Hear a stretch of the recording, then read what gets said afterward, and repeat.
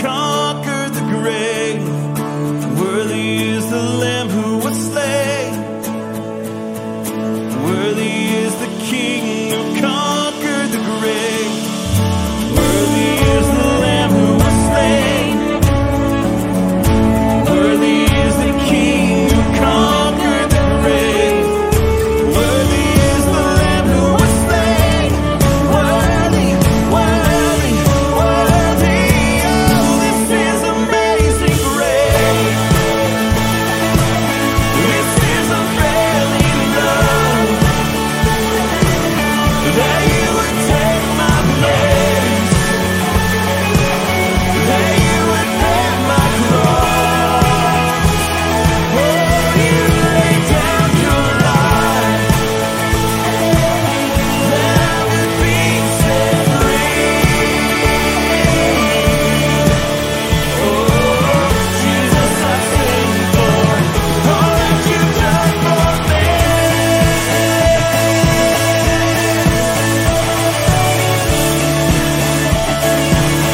All that you've done for me.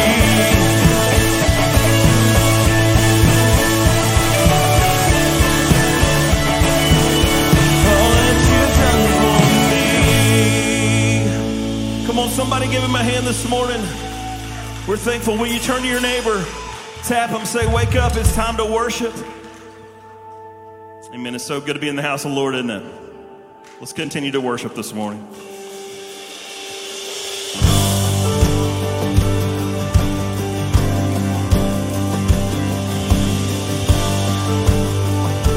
See, the rocks will cry out. The rocks will cry out. The oceans will roar. The mountains will bow to the name of the Lord. He is our God. He will be praised. The idols will fall. The strongholds will break. Every weapon that forms will shatter and fail. He is our God. He is our faith. Praise. Praise is the highway to the throne of God. Praise is the highway to the heart of God. Praise is the highway to the move of God. Revival. Revival will come. The church will awake. His anthem will drown all other refrains. He is our song. He forever reigns.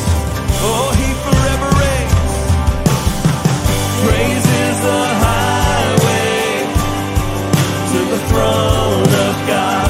Praise is the highway to the heart of God. Praise is the highway to the move of God. Lift up your head, fling wide the gates, break down the walls with a shout of praise. Lift up your voice, pull heaven down, oh sing like thunder, His praise is loud. Lift up your head, fling wide the gates, break down the walls with a shout of praise.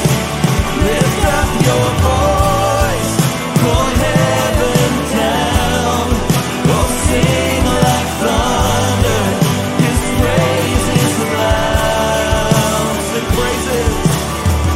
Praise is the highway to the throne of God. Praise is the to the heart of God. Praise is the to the move. We long to see a move. To the move of God. We long to see you move, Lord.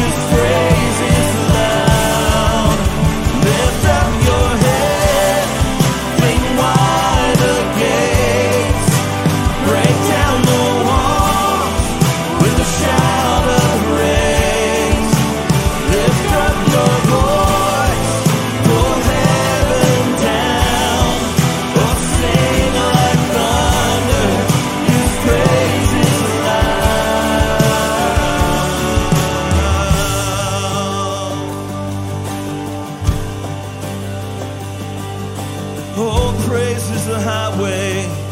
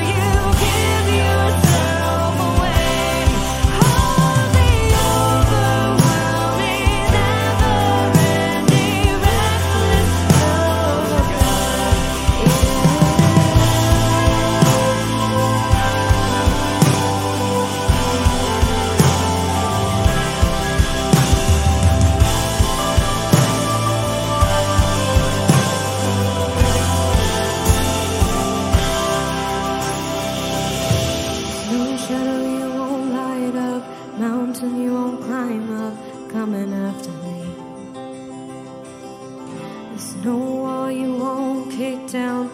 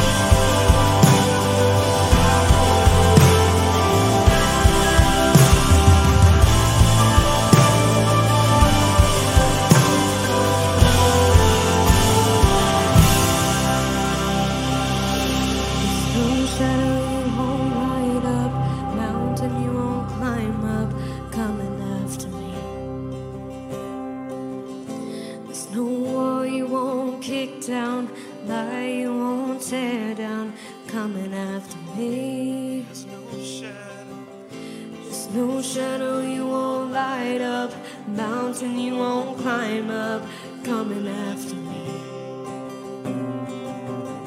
There's no wall you won't kick down, lie you won't tear down, coming after me.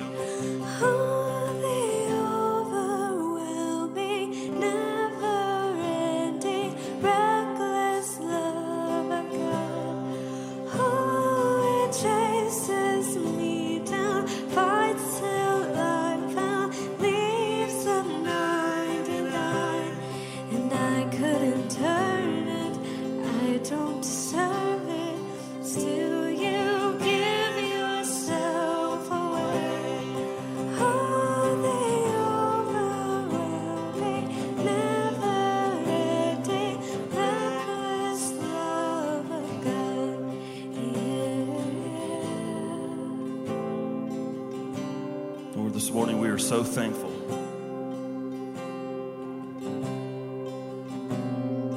that even for a moment, you would leave the large group and seek us out and meet us right where we were. We didn't have to clean up before we came to you. That's a message for you this morning. You don't have to clean up before you come to Jesus.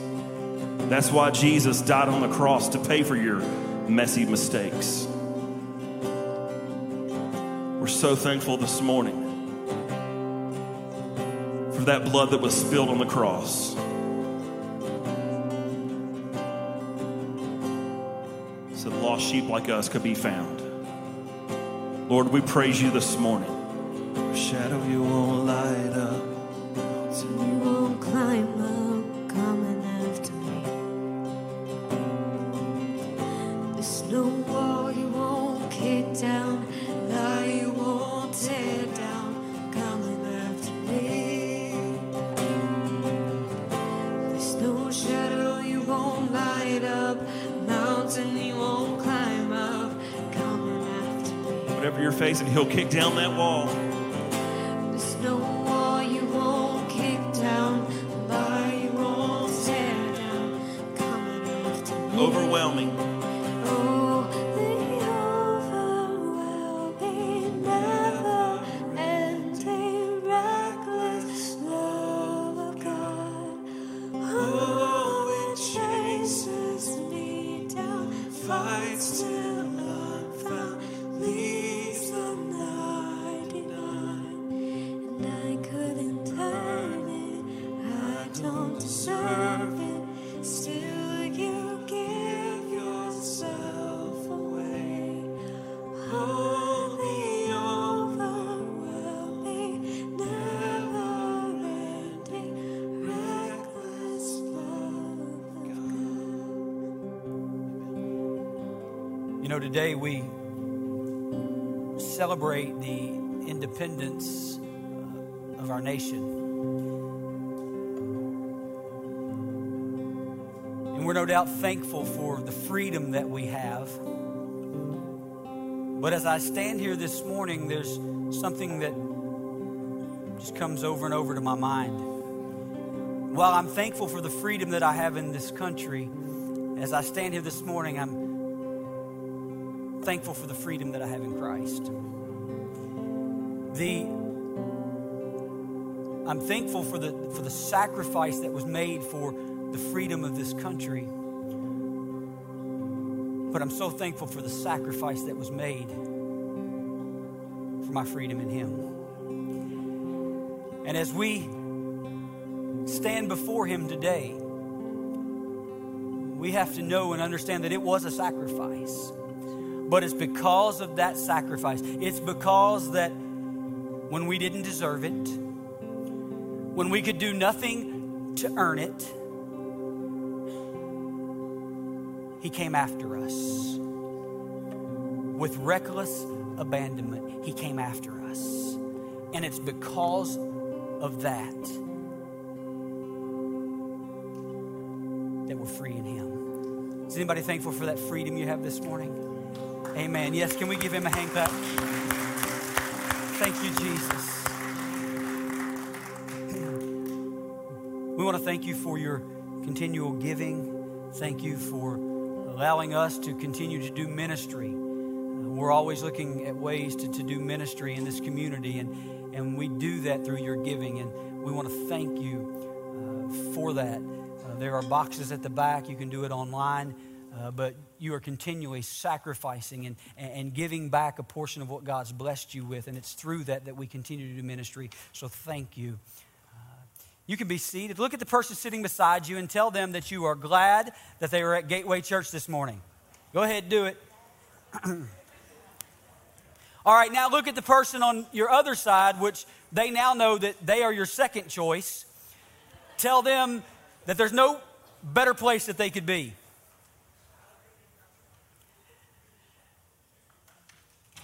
We are glad that you're here this morning. I want to take just a moment and on behalf of myself and my family, we want to thank you publicly for the love and compassion and all the text messages and everything that this church family has done during the passing of my mother.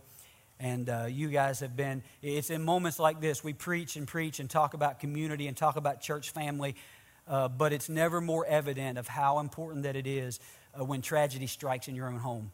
And we want to thank you for everything that you have done, and we ask that you would continue to cover us in your prayers as the days come and the months, and we are just taking it one step at a time. But we want to thank you. Thank you for everybody who, I haven't been here, I guess 3 weeks, and so I hope that you took one of those hamburgers you had yesterday and put it in your purse or your pocket, because I've got like 3 weeks worth of energy pent up inside of me, and but we're excited about what God is doing, and but I'm thankful for everybody that stepped up, and church went on just like it was supposed to, and everything ran, and so I'm so thankful for that, and for a staff that God has put around us to do ministry here. This morning I want to talk to you for a few minutes about the heart of God. I want to talk to you about what also is the heart of our church. When we planted this church, we planted it almost 15 years ago with the idea that everyone mattered. And we really believe that that's the heart of God.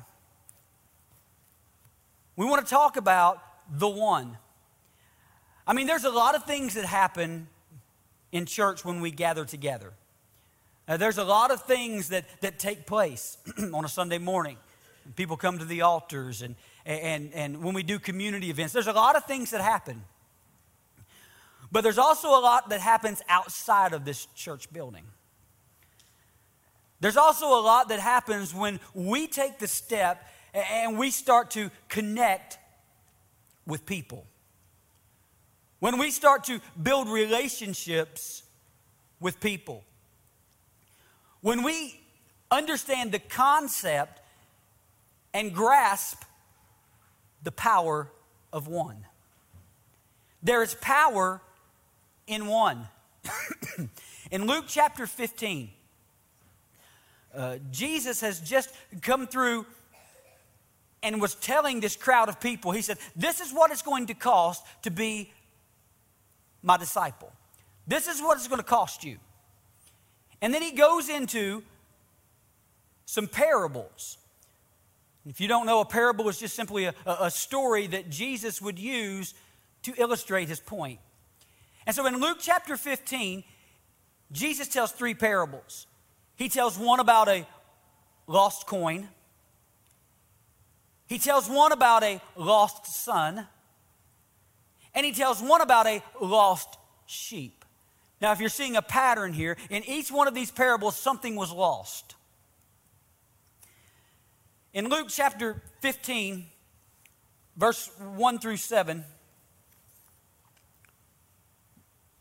it says, now the tax collectors and the sinners were all gathering around to hear Jesus. But the Pharisees, these were the religious people, and the teachers of the law, they began to mutter, complain, talk amongst themselves. They said, this man welcomes sinners and eats with them. To that, Jesus then tells this parable. He says, suppose one of you has 100 sheep and he loses one of them. Doesn't he leave the 99 in the open country and go after the lost sheep until he finds it? Now, Jesus is telling this story, and what he's basically saying is, he's saying, if you wouldn't, you're not a good shepherd. Jesus is saying this. And then he says,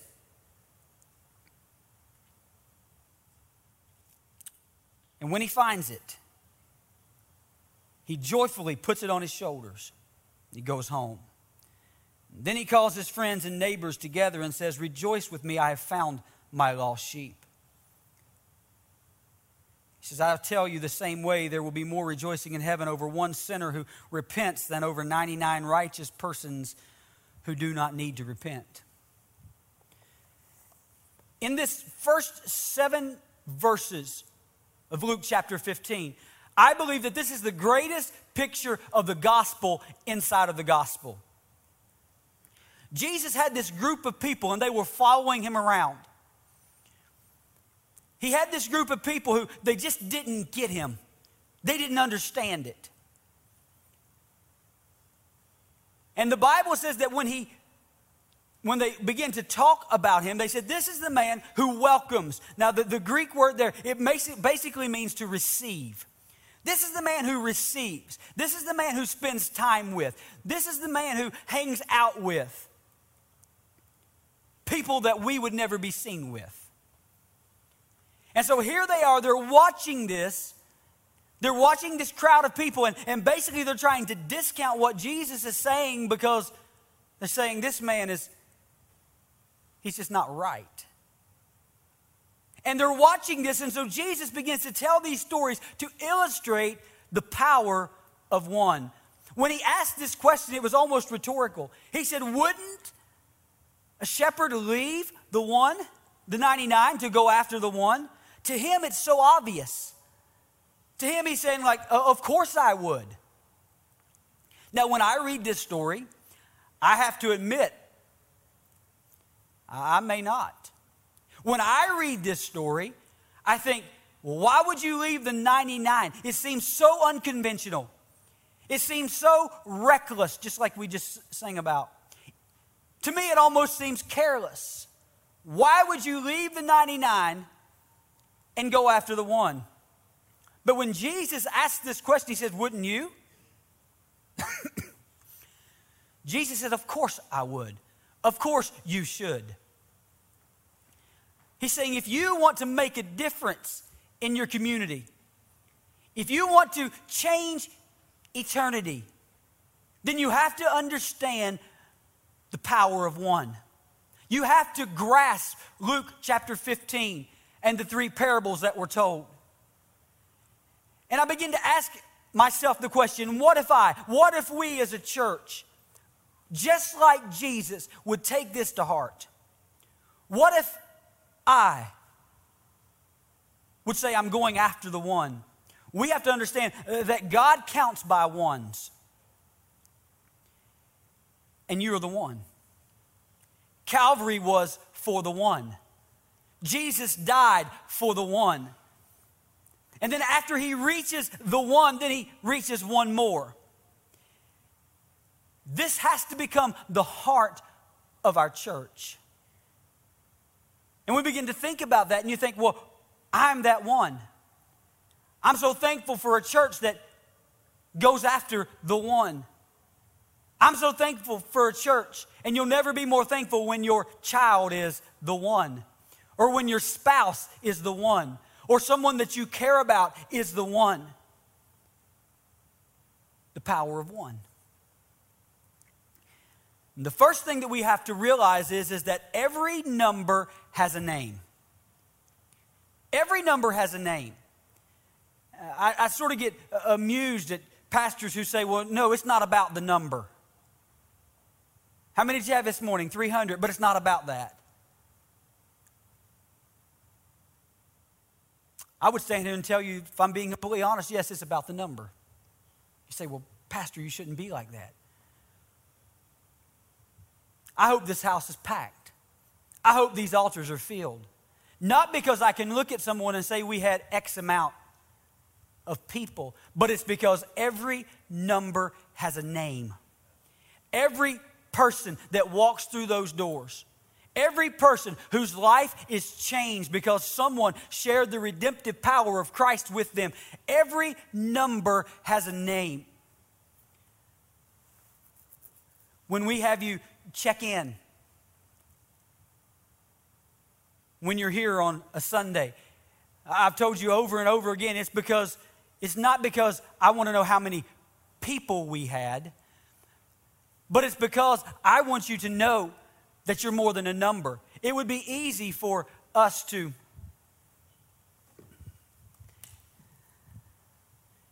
I'm out of practice. Got to have water. I've told you before, if I get a bottle of water, you know it's serious.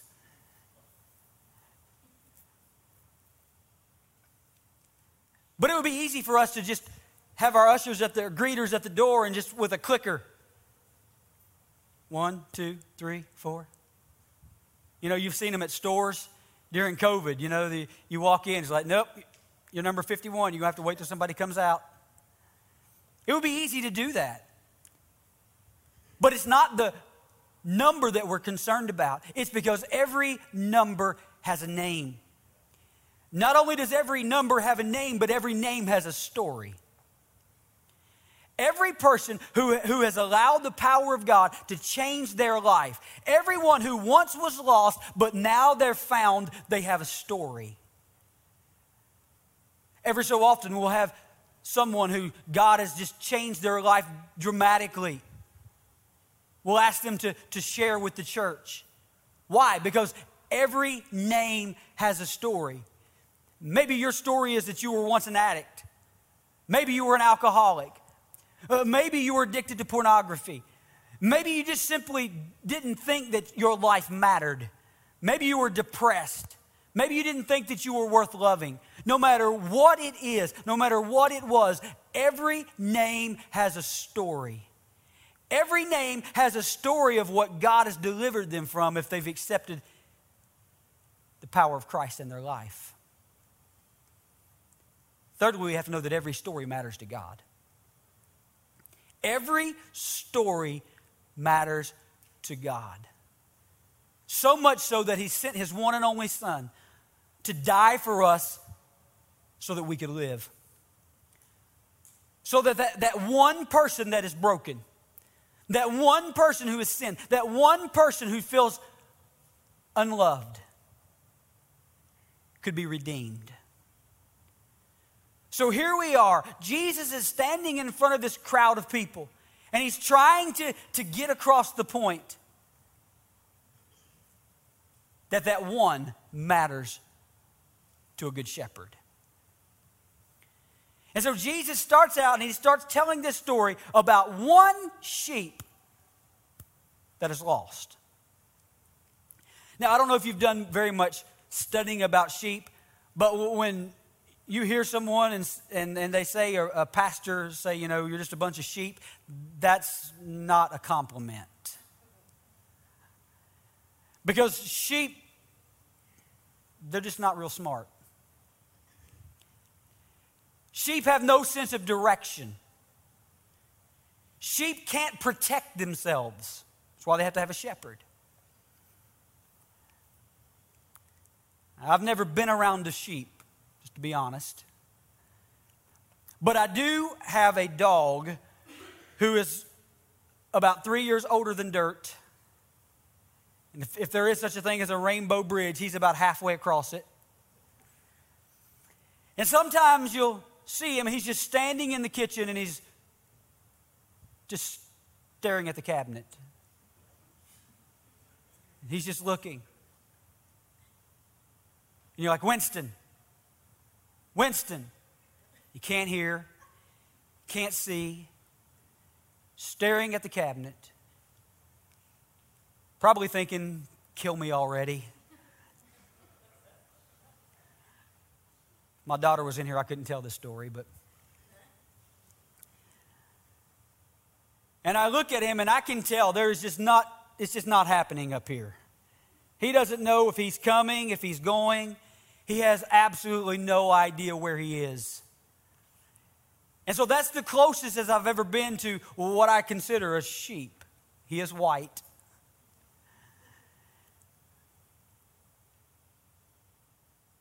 So here we have this story.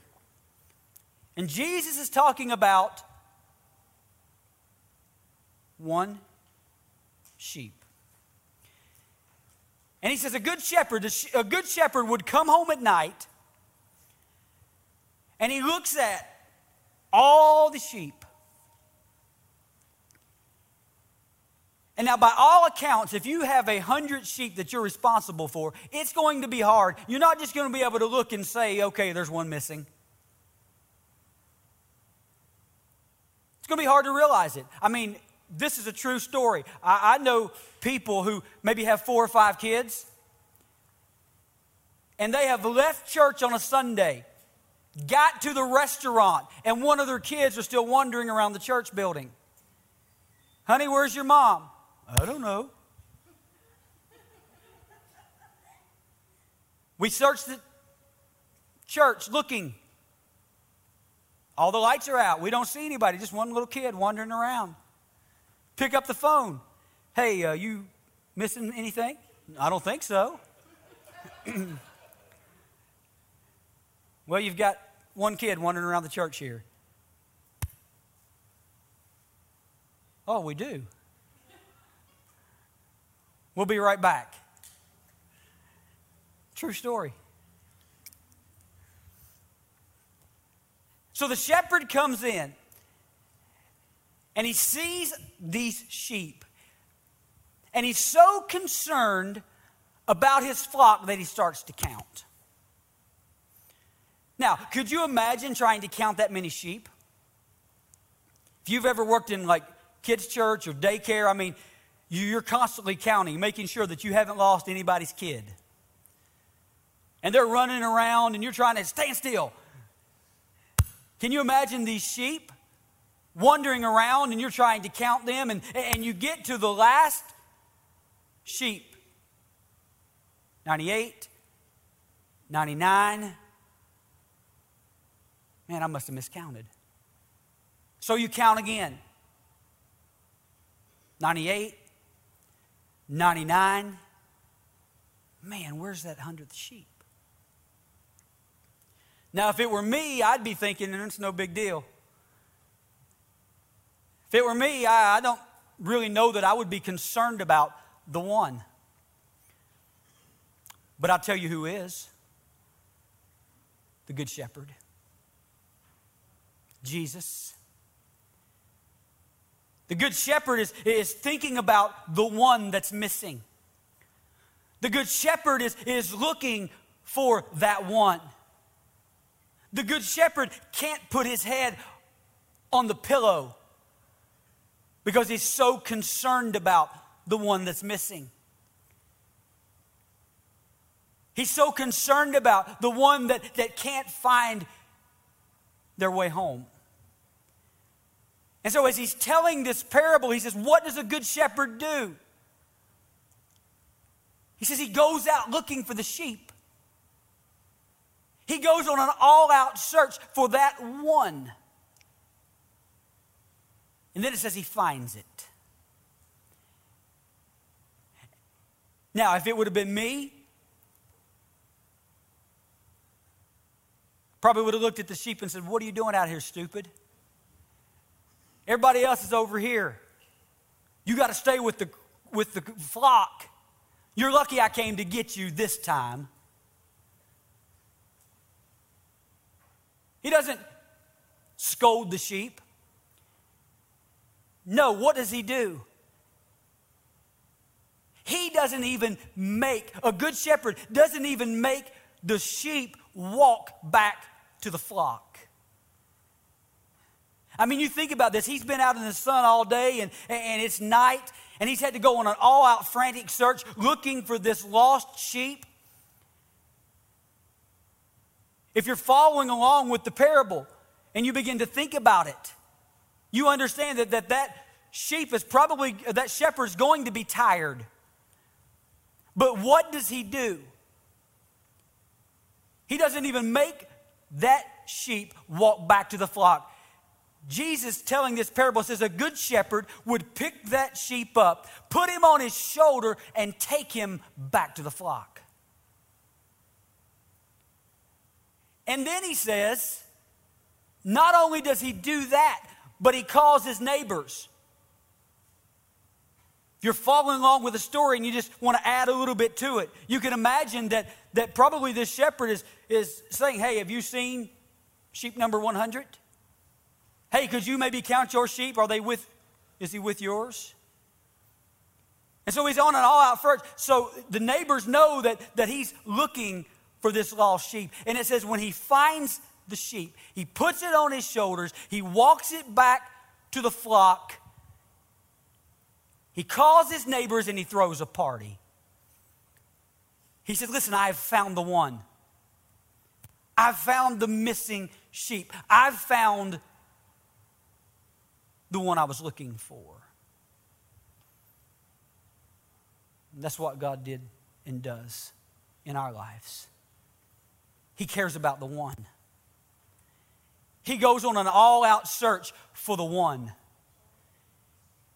He declares the one matters. We have to understand, we can change the world, but the only way that we can change the world is one person at a time. We can change our community, but the only way we can change our community is one person at a time. One lost person at a time. I want that to resonate in your heart. One.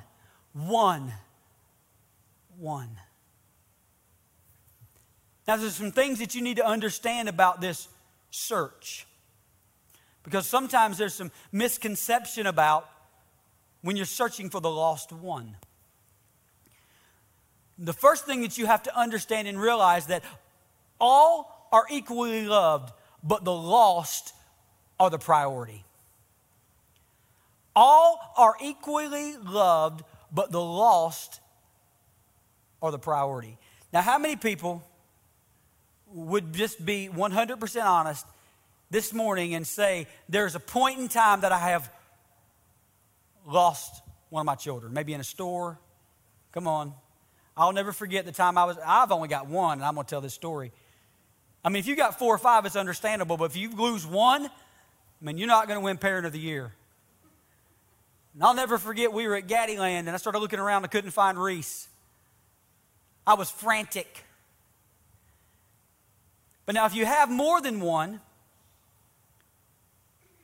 you don't love the lost one more than you love the others. But in that moment, the one that is lost becomes the priority. In that moment, you're not going to say, hey, I know your brother's missing, but hey, you want some food? Mommy, I'm hungry. I don't care. We'll take care of it after we find the lost one.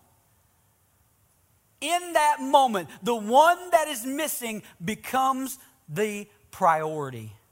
It isn't that you love the one that's missing any more than the ones who have stayed with you and listened.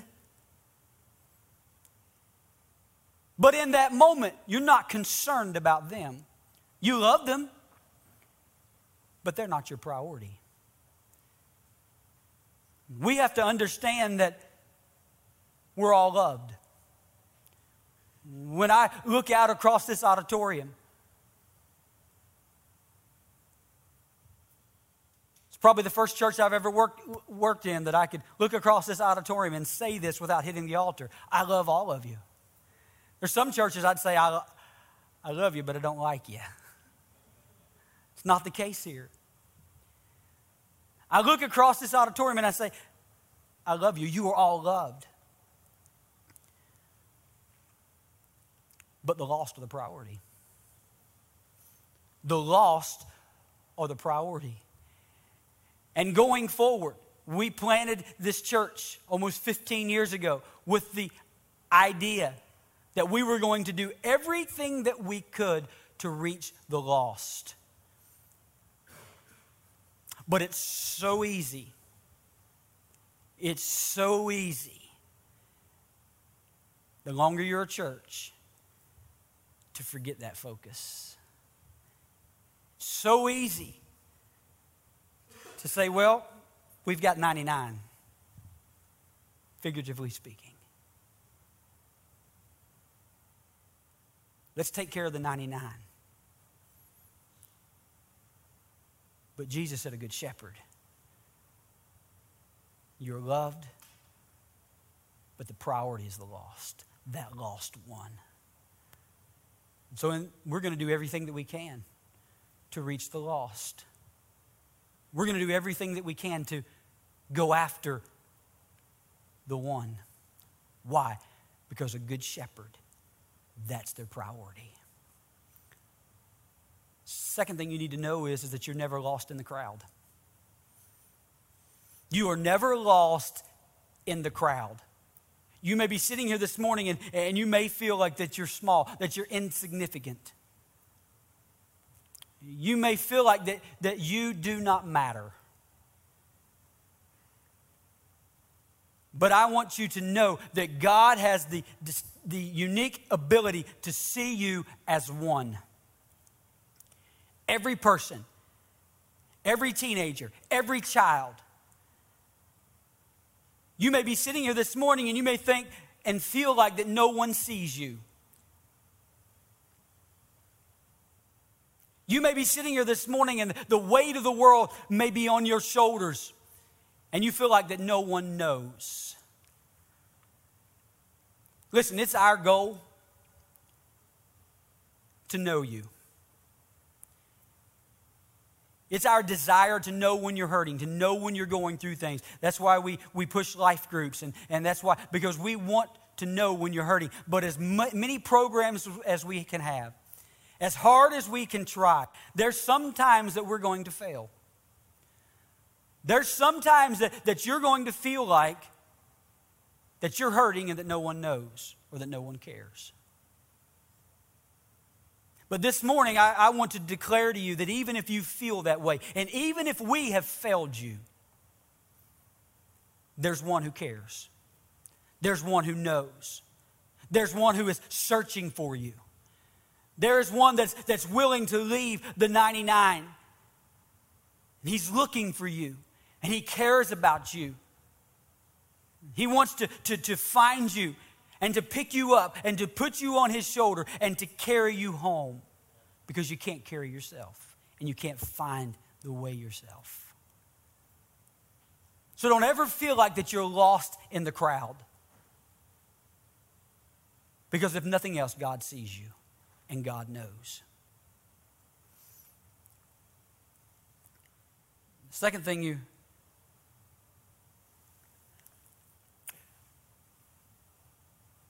when you come in, this is dangerous when I start going off my notes, going away from my notes. I told you, it's been 3 weeks since I preached. But when you start thinking about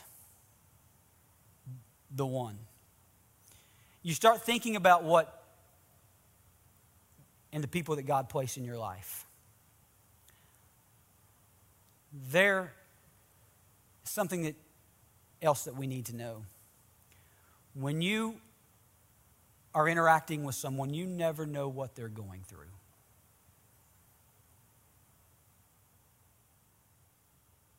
So when I look at someone, I try my best to understand and to realize, hey, they may be going through something that I have no idea about. As my mom was in the hospital, and we had just a wonderful nurse. And her shift, she had been working several straight days, and we just really bonded with her. But after the Wednesday ended, it was time. She had another job, and then she was going on vacation. So we get there on Thursday morning, and we meet who's going to be my mom's nurse. Now, I don't know if they were that bad, or if it was just because the person that we had before had been so great. But you begin to ask questions and really it just seem like a lost ball in high weeds.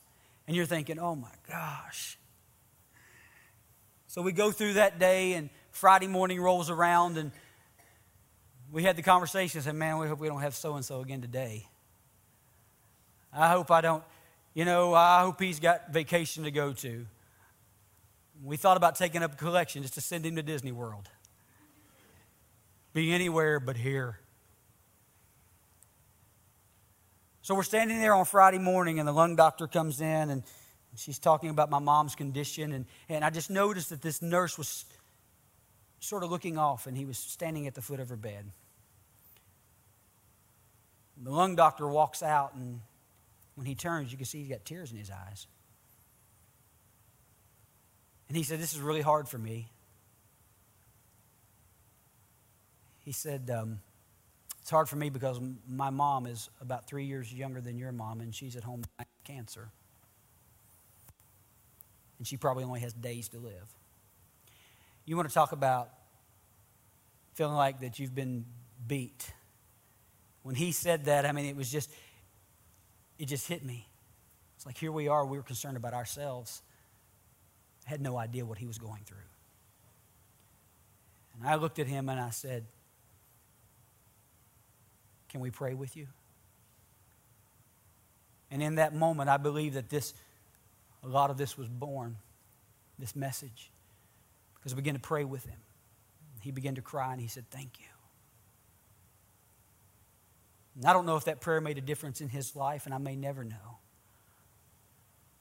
But I do know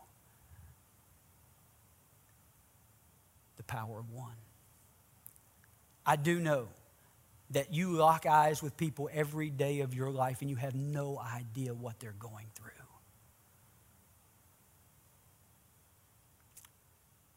Second thing we need to know is that heaven's the loudest when someone who is lost is found. Heaven is the loudest when someone who is lost is found. And that should speak volumes to us. The greatest party in heaven is reserved for when one lost person comes home. What do you reserve your loudest noise for?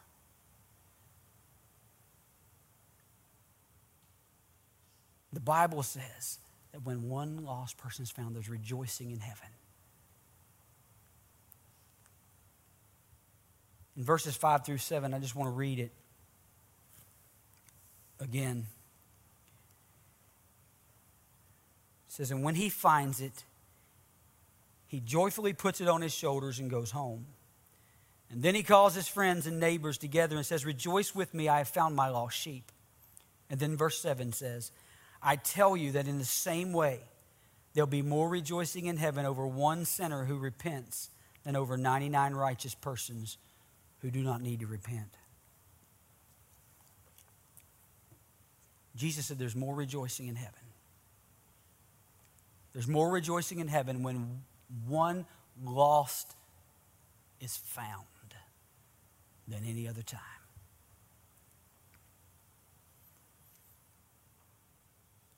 The last month of my life has made me ask myself a lot of questions.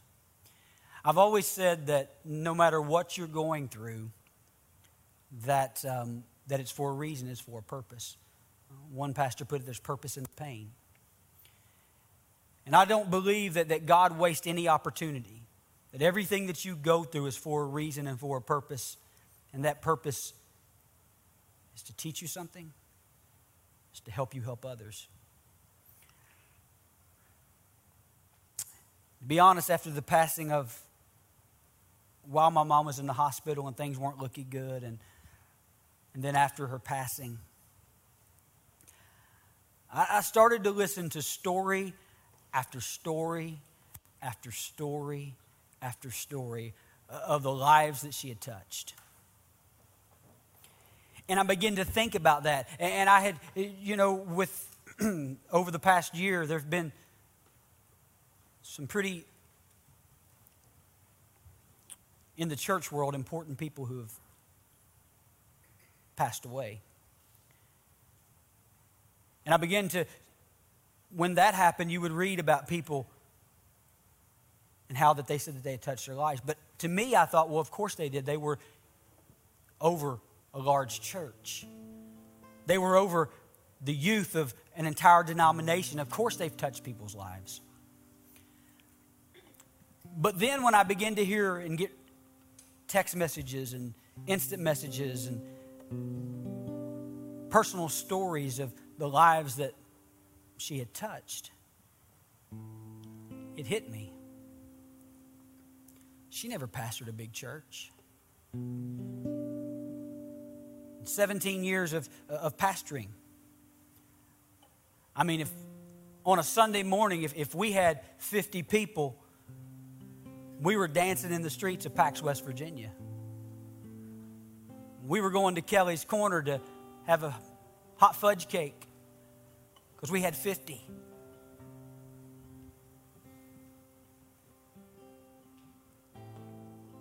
But story after story after story after story. High school classmates. People that I had no idea who they were would come to me and say, anytime I was down, maybe I hadn't even told anybody, but I'd get a text message. I would get a message. And I begin to think about that. And sometimes it's so easy to lose our focus. Sometimes it's so easy to think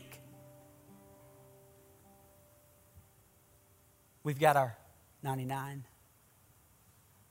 and we forget the power of one. It's so easy to forget our personal mission. You have a personal mission.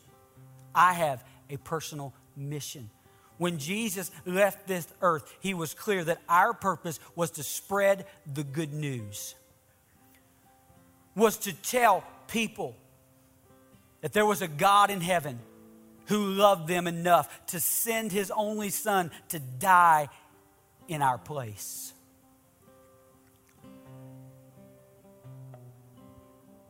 It's easy to lose.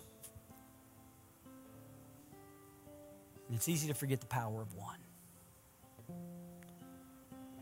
Luke chapter 15 wasn't just 3 stories. As a matter of fact, nothing that ever happened to Jesus, no story that he told, no encounter that he had was by accident. It had a reason. It had a purpose. These 3 stories weren't just because Jesus needed to kill some time. These 3 stories were to emphasize the power of one. The one lost son, the one lost coin, the one lost sheep. Jesus said, if you want to be my disciple, you have to understand the power of one. He said, if you want to change your community, you have to get a hold of the importance of the one. We do just like we did a few Wednesday nights ago when we had a family carnival. People in the community came. We love doing things for the community. When we were down at Park Place in our early years, we spent every last penny that we had on a trunk or treats. And we're talking, I think one year we had over 4,000 people come through. And we like doing that. We enjoy doing that. We enjoy doing things for the community. But as we begin to evaluate that,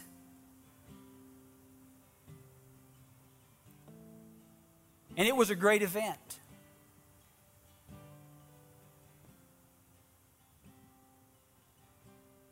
But as I look across this auditorium this morning, I don't believe there's one person sitting here that became introduced to Christ or to Gateway Church through a community event.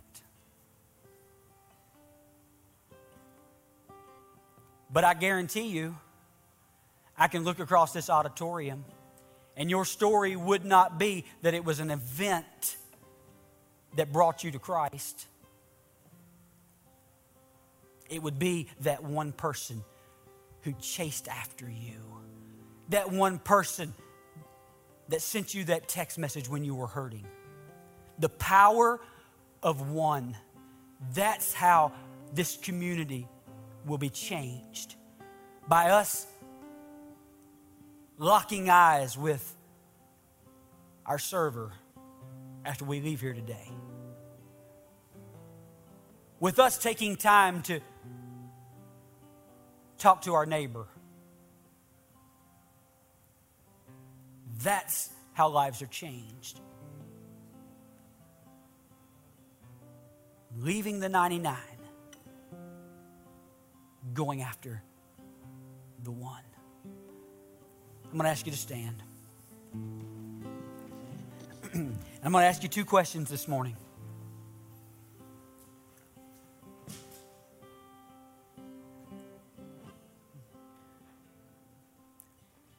Hopefully, everyone here will fall into one of these two categories. You may be here this morning and you may be saying, Pastor, I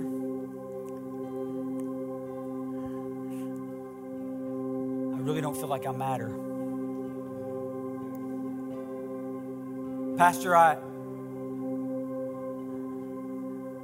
feel like that lost sheep. I'm standing in a field and I don't know which way to go. I don't know which way to turn. I honestly don't know if anyone even knows that I'm missing.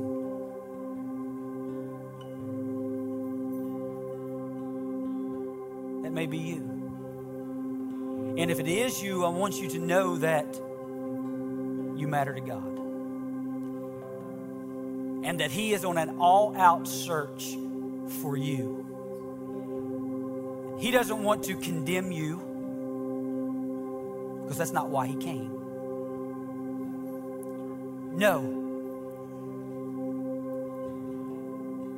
He wants to find you. He wants to wrap you in His arms, bring you back to the fold, and say, this is where you belong. So if you're here this morning and you feel that way, know that God cares. You may be standing here this morning and you may be thinking, yeah, Pastor, I'm concerned about one. I'm concerned about the power of one. I understand it. I'm concerned about one. But that one is me.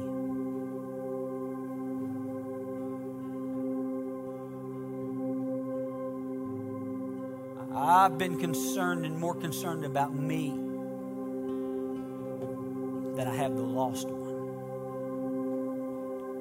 You may be saying, Pastor,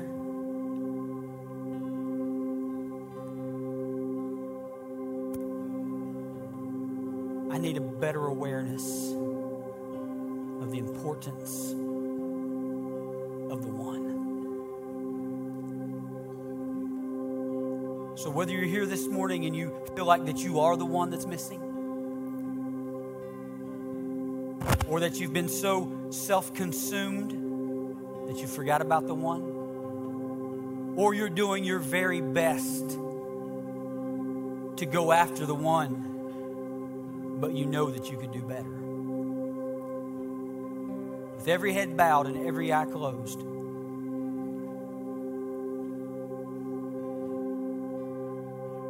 if you fall into one of those three categories, I'm going to ask you to join me in slipping up your hand. Pastor, that's me. Thank you, thank you, thank you. That's me. I want to do better. That's me. I want to be more concerned about others. That's me. I feel like that I'm lost, that no one knows. All across this auditorium. My prayer is that we leave here today changed. Not just moved, but changed. New attitude, new way of thinking, new determination. If you're here and you feel lost, I hope you leave here found.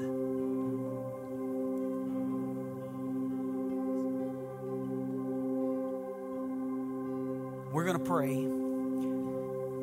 This altar is always open. If you need prayer, if you want people to walk with you on this journey and to pray with you and cry with you, and this altar is open. And we will absolutely, we have a prayer team that would love to pray with you, help you find that sense of community. But as we pray,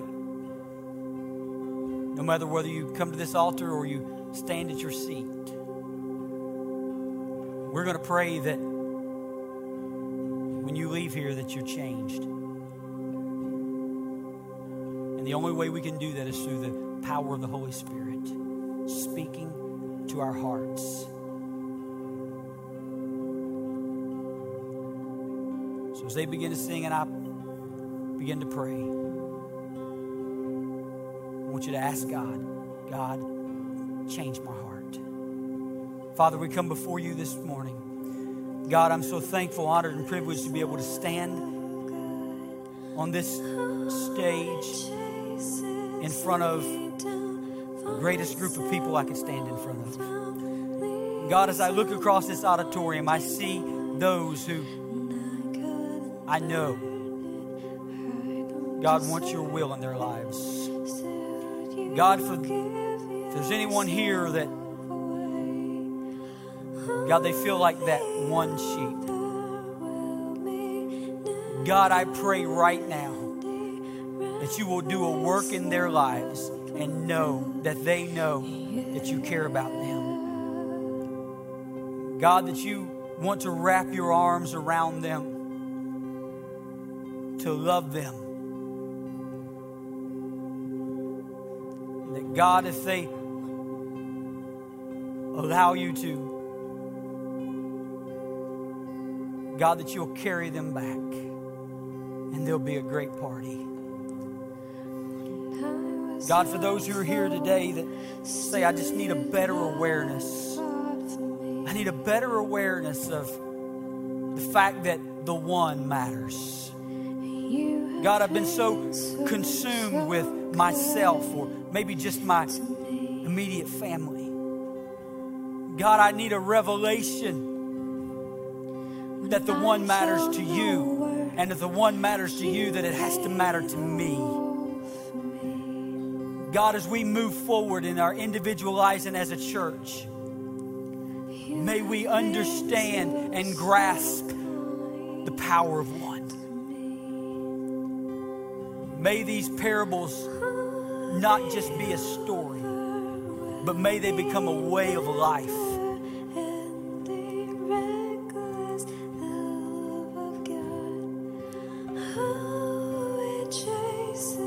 God, I know that we can do nothing on our own.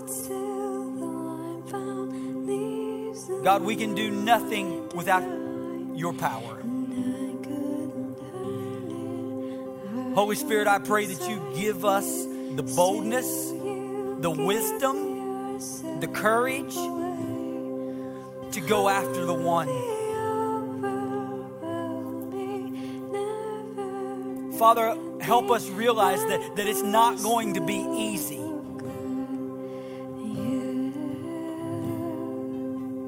It's going to be a challenge.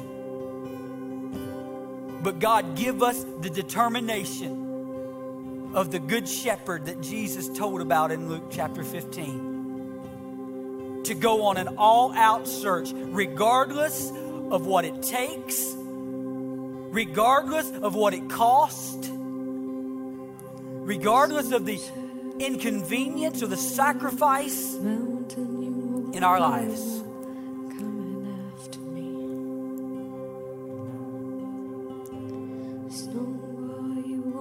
God, help us become concerned about the one.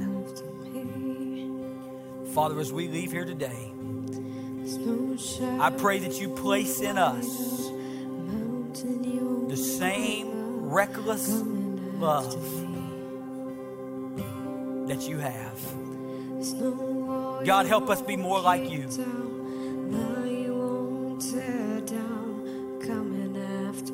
No matter what it takes.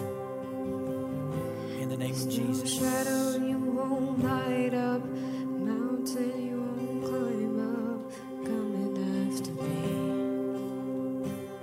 Can you just let that resonate for just a moment? There's nothing that he won't do. Tear down, coming after me. There's no shadow you won't light up, mountain you won't climb up, coming after me. There's no wall you won't kick down, lie you won't tear down, coming after me. Oh, the overwhelming, never-ending, reckless love of God. Oh, it God, thank you for chasing chases me down. fights till I'm found, leaves the 99. God, we don't deserve it. I couldn't earn We can't earn it. I don't deserve it. God, you give it. Still you give yourself away. Oh, the overwhelming, never-ending, reckless love of God. I want to thank you for being here today. If you were a guest, thank you so much for joining us on this holiday weekend. We love having guests, and you are our guest today.